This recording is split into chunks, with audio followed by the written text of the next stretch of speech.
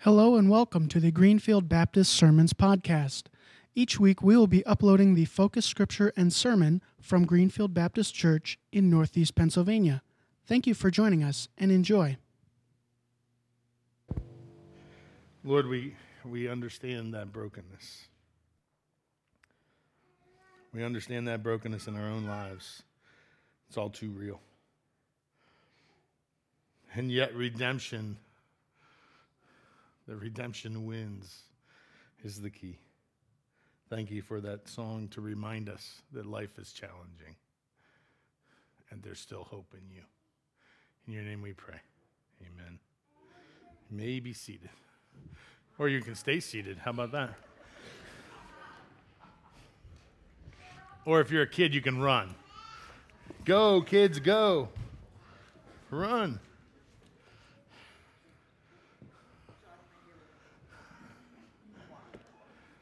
Yeah, go ahead. Exclusive.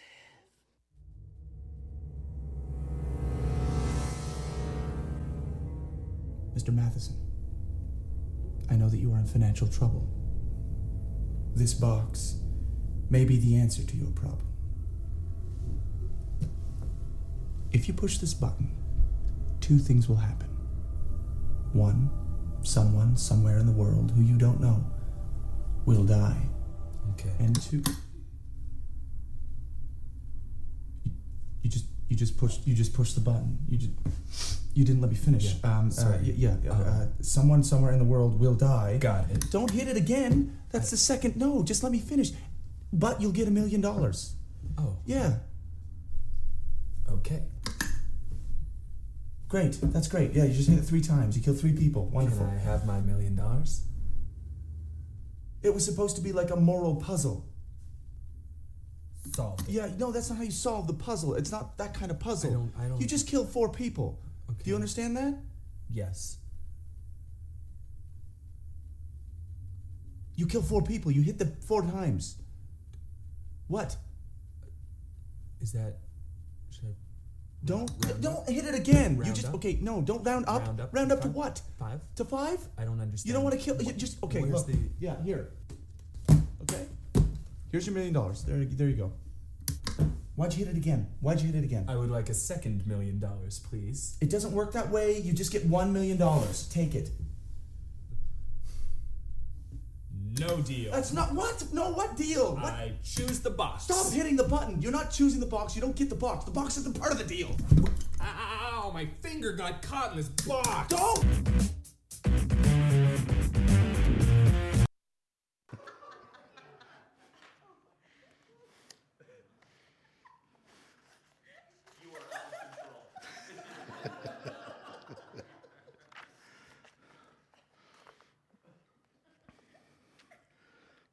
Every time we hear the phrase, pushing your buttons, we automatically go to the negative sense. Something inside us, when we hear that phrase, reminds us of the uncanny knack that some people have of being annoying, of striking your last nerve, of focusing and forcing us a negative response. Just last night, Kenny and I were together. Well, I saw Kenny. Was Kenny pushing your buttons? No, but Kenny was a part of pushing buttons.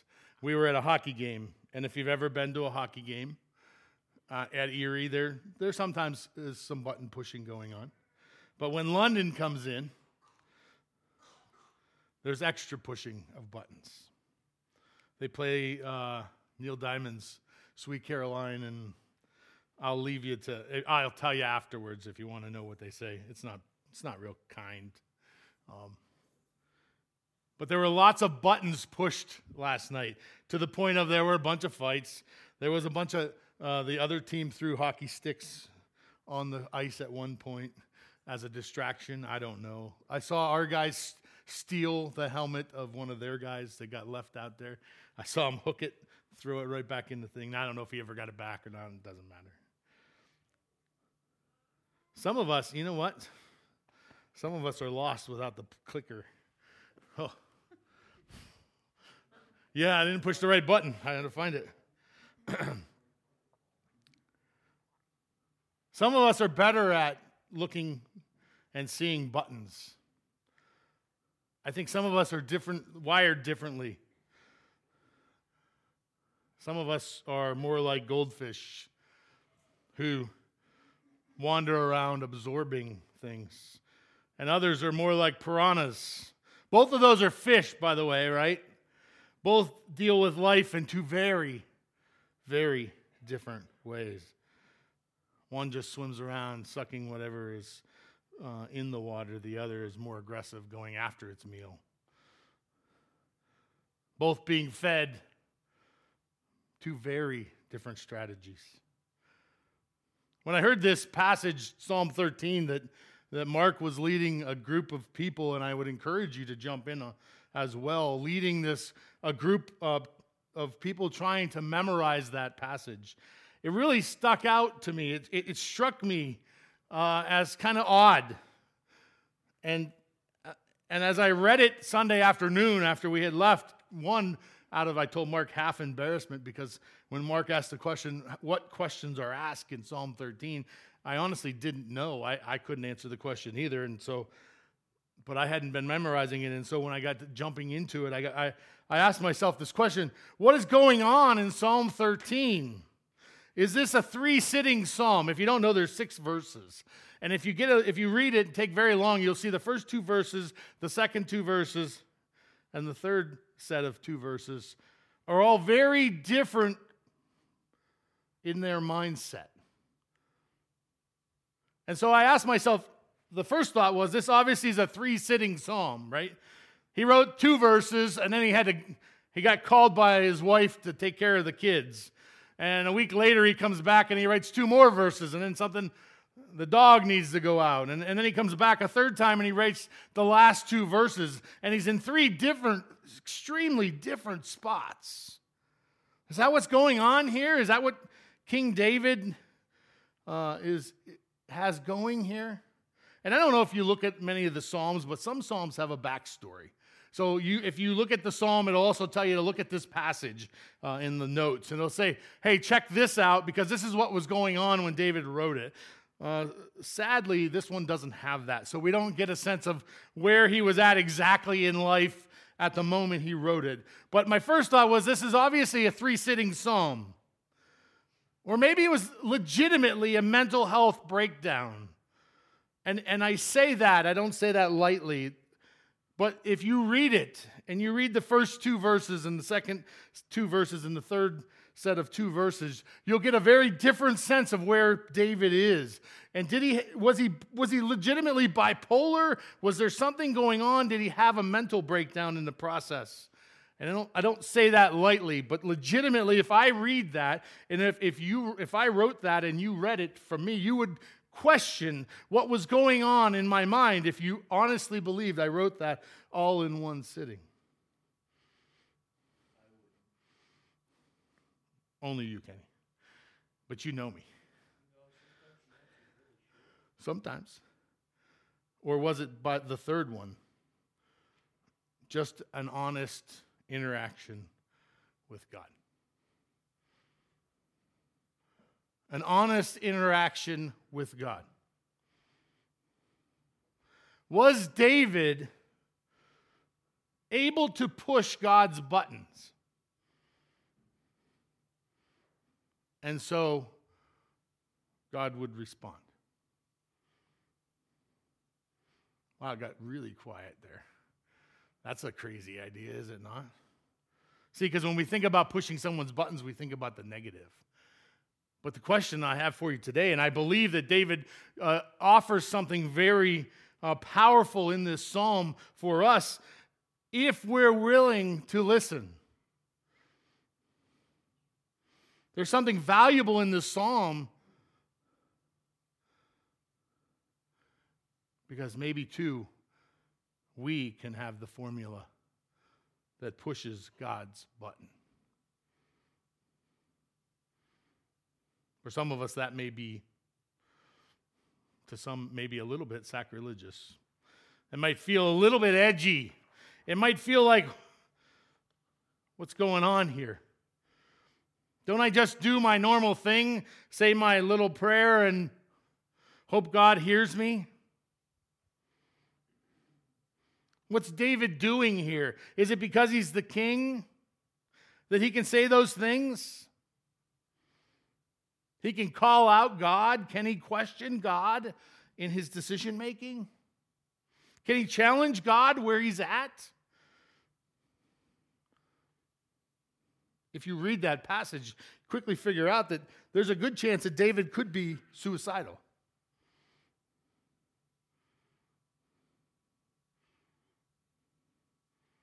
I promise you, he didn't write it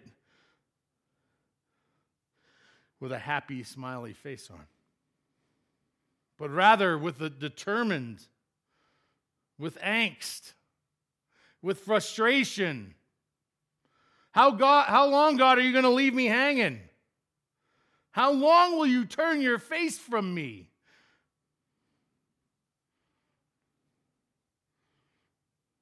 I think all too often, as believers, we think that's out of bounds. That God's shoulders somehow aren't big enough to take our frustration, to take our anger, to take our confusion and our frustration, just not be able to take those questions.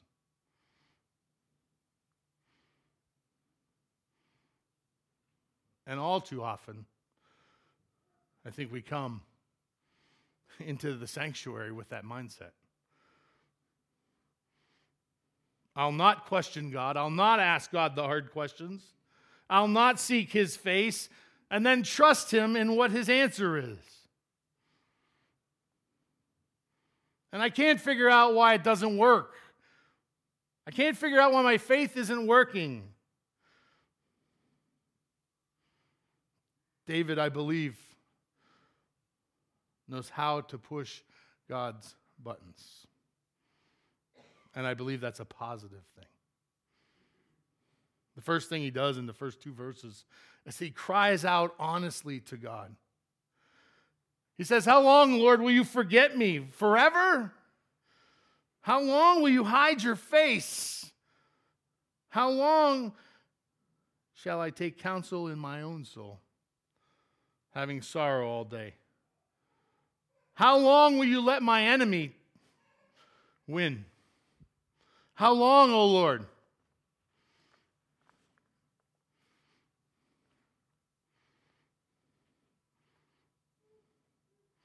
Remember that piece that said, "Are you willing to listen?" I'm going to challenge you this morning to listen. I think way too often, all too often, people walk into this sanctuary, and sanctuaries all over this world, with a beautiful smiley face on. And I have a very unique position that there aren't many things I don't know about you guys. You may not know that I know, but there are a lot of connections. So people walk in with this great smiley face, like everything is good. And when I ask them, how are things going? Perfect, great, doing well, life is good. Couldn't ask to be better. And the reality is there are struggles in each of our lives. We walk into the sanctuary and we suddenly figure out that somehow things have to be better because we are in church. We can't be honest with anyone near us. And I'm not asking you to spill your guts in front of the church. Not that at all. But I am asking you this question. Do you have anyone who you can share your struggles with? Do you have anyone that you can lay those burdens in front of?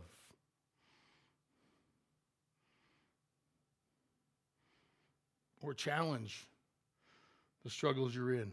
There are no doubt in my mind that some people are dealt tougher hands than others. That's just the reality. We see it in Scripture. We see it in our life. Some people seem to have it figured out, or everything rolls their way, and then some people, we'd like to blame it on the things that they do or they don't do, but the reality is that sometimes the cards are just different. Are you able or willing to cry out honestly to God. Psalm 95 says, "Oh, come, let us worship and bow down. Let us kneel before the Lord our Maker." I wonder when the last time you honestly knelt down and took what was really on your heart, the struggles of your life, in tears, in trembling, in frustration, in anger, and took them to God.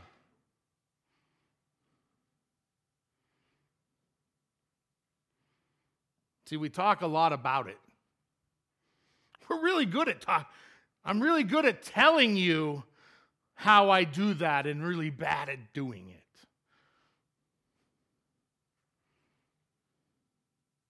If we're going to do the vision God has put on this church, the hospital vision, the hospital mentality, the understanding that things are broken and need repaired, it's going to be messy. I promise you one thing.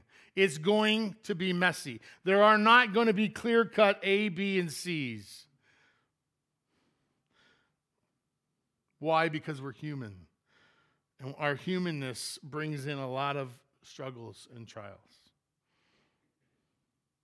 It starts with being honest with God about where we're at.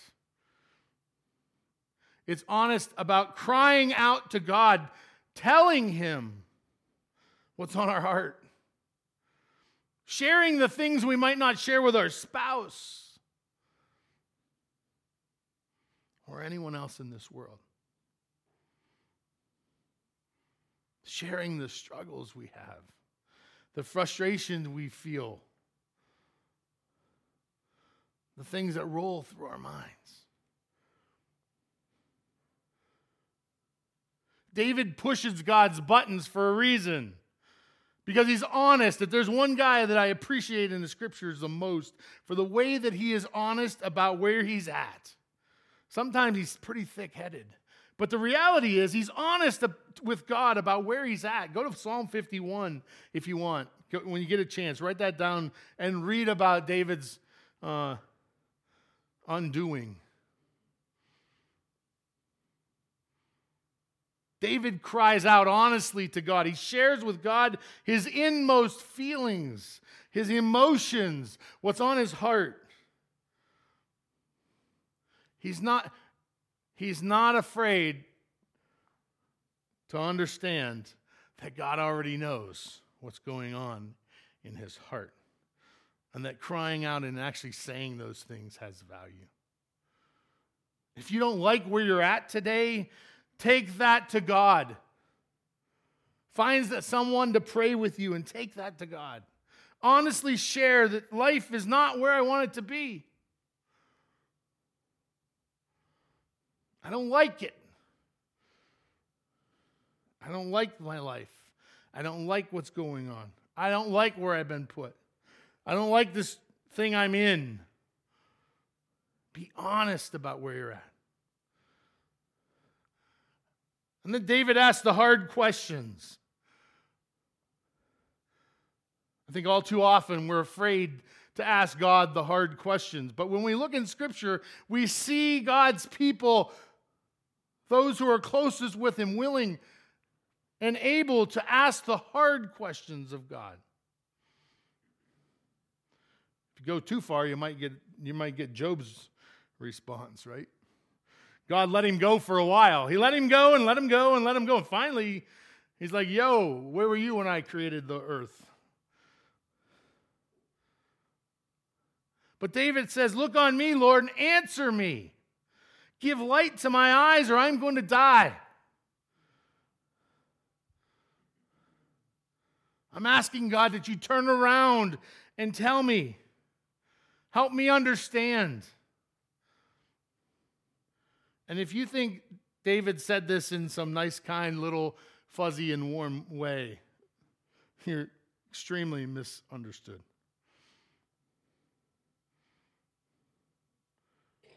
I sometimes wish we had a little button in our Bible that would help us understand how it was said, right? Or I have a friend who does sarcastic font in text, so I know when the letters are back tilted, that's sarcastic font, and so I can read that tongue in cheek when I'm reading a text. I'll remind you of a great example. Well, a perfect example of asking the hard questions. Jesus in Matthew 27, while he's on the cross, cries out, Eli, Eli, lama sabachthani. My God, why have you forsaken me? He pulls that out of Psalm, I think it's 22. He memorized the Psalms too. You guys might be onto something. He didn't say it on the cross, oh, happy-go-lucky. He cried it out. He screamed in agony right before he died. My God, why have you forsaken me? Church, we need to learn from David's example in this passage. And we see Jesus do the same thing. Ask God the hard questions. Cry out to him.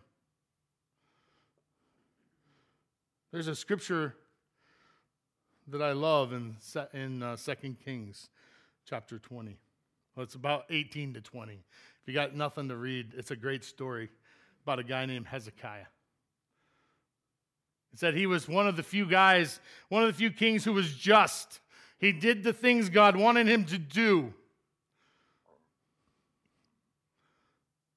He followed God's law. He did what he was asked to do, kept his life in order. He was following God, doing what was supposed to. He comes down sick, and the prophet Isaiah comes to him. He comes to visit, hospital visit, I guess, And Isaiah says, Hezekiah, I need to tell you what the Lord has told me to tell you. Get your stuff in order. You will not survive this illness. Get your stuff in order. You're going to die. And the scripture says he turned to the wall, which means he turned away from Isaiah. Some would say that was giving up. But rather, he started to pray. And we don't know what he prayed. We don't have those words. But Isaiah left, and on the way out, Isaiah is leaving Hezekiah's, the king's palace. And he gets a word from God. Turn around and go back in. Go back in and tell Hezekiah this. Tell Hezekiah that I, God, have heard your prayer and I will heal you. I'm going to heal you, and I'm not going to give you 15 more days or 15 more weeks. But rather, I'm going to give you 15 more years to serve me.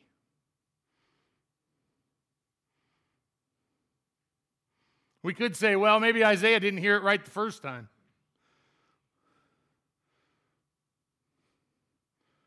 Or we could say, well, maybe Hezekiah pushed God's button.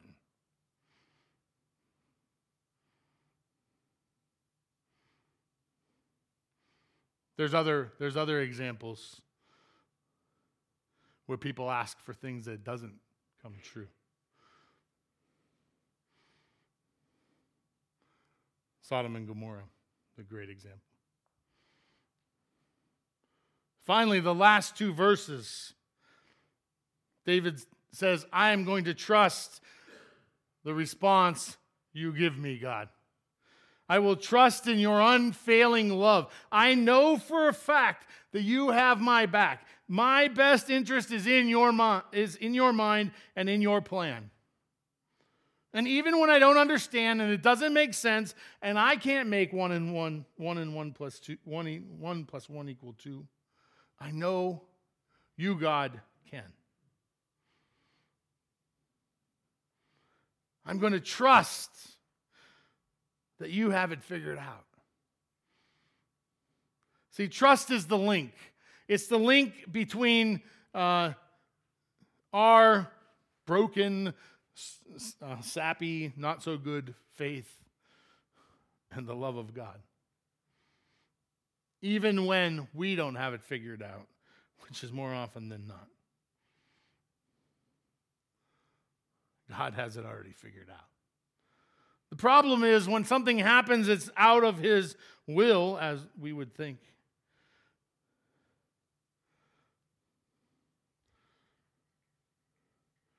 We struggle. We give up. We quit crying out. We quit asking the hard questions. We quit trusting that God has our best interests in mind.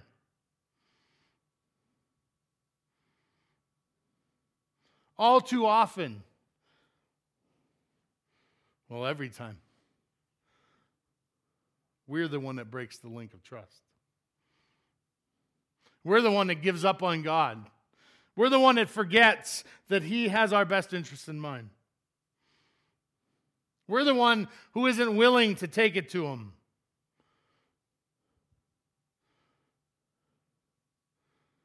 We're the one who struggles. I wonder how often we should be on our knees begging God, imploring God to work in our life, rather than, thank you, Lord, for this food, amen.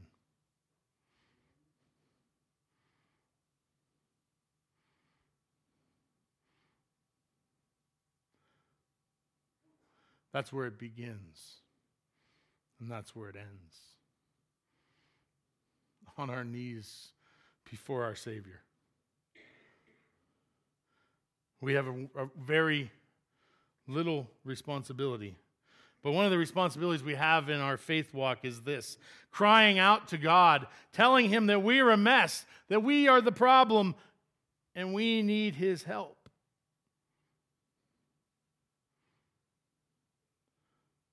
We need to call on the name of Jesus and take Him into our life.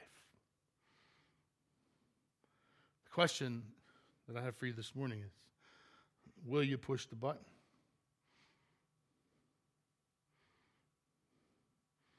The illustration at the beginning is ridiculous, is it not?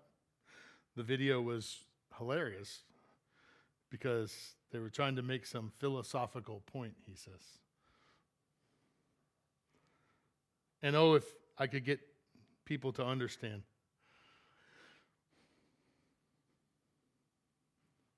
that pushing God's button is first and foremost calling on Him. Asking Him to change the things in life that aren't going well. Asking Him to come and be a part of your life, to take over, to take charge.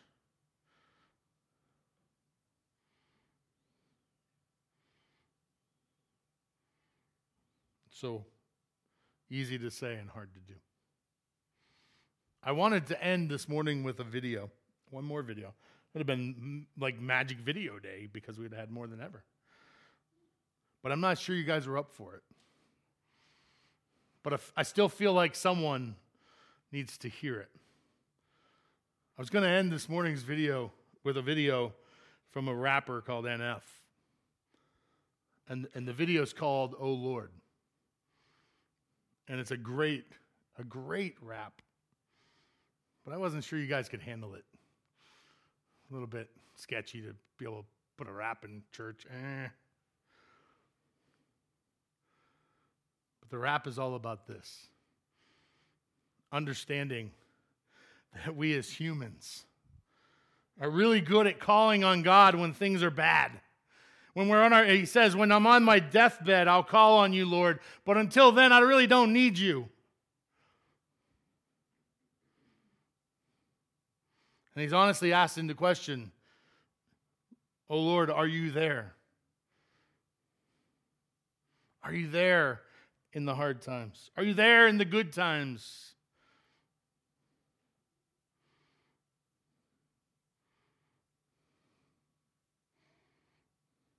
Will you be there when I need you most? Now, we're in overtime. I don't know what time it is because the clock says it's 7 o'clock, so we're good, I guess. Lots of time. I want to encourage you to do something this week. I want to encourage you, one, to memorize Psalm 13. But I want you to do something. If you don't memorize Psalm 13, you have to answer to Mark, not me. And it's not a palindrome. I don't know what it is, Mark. I couldn't figure out what it was. But I want to challenge you to try something. I want you to go home and read Psalm 13 backwards. Read verse 6, then read verse 5, then read verse 4, then read verse 3, then read verse 2, and then read verse 1. And then I want you to ask yourself one really challenging question. Am I living my life the way David wrote it? Or am I living my life backwards? Let's pray. Lord, all too often we're living life backwards. Trusting, then crying, then asking where you're at.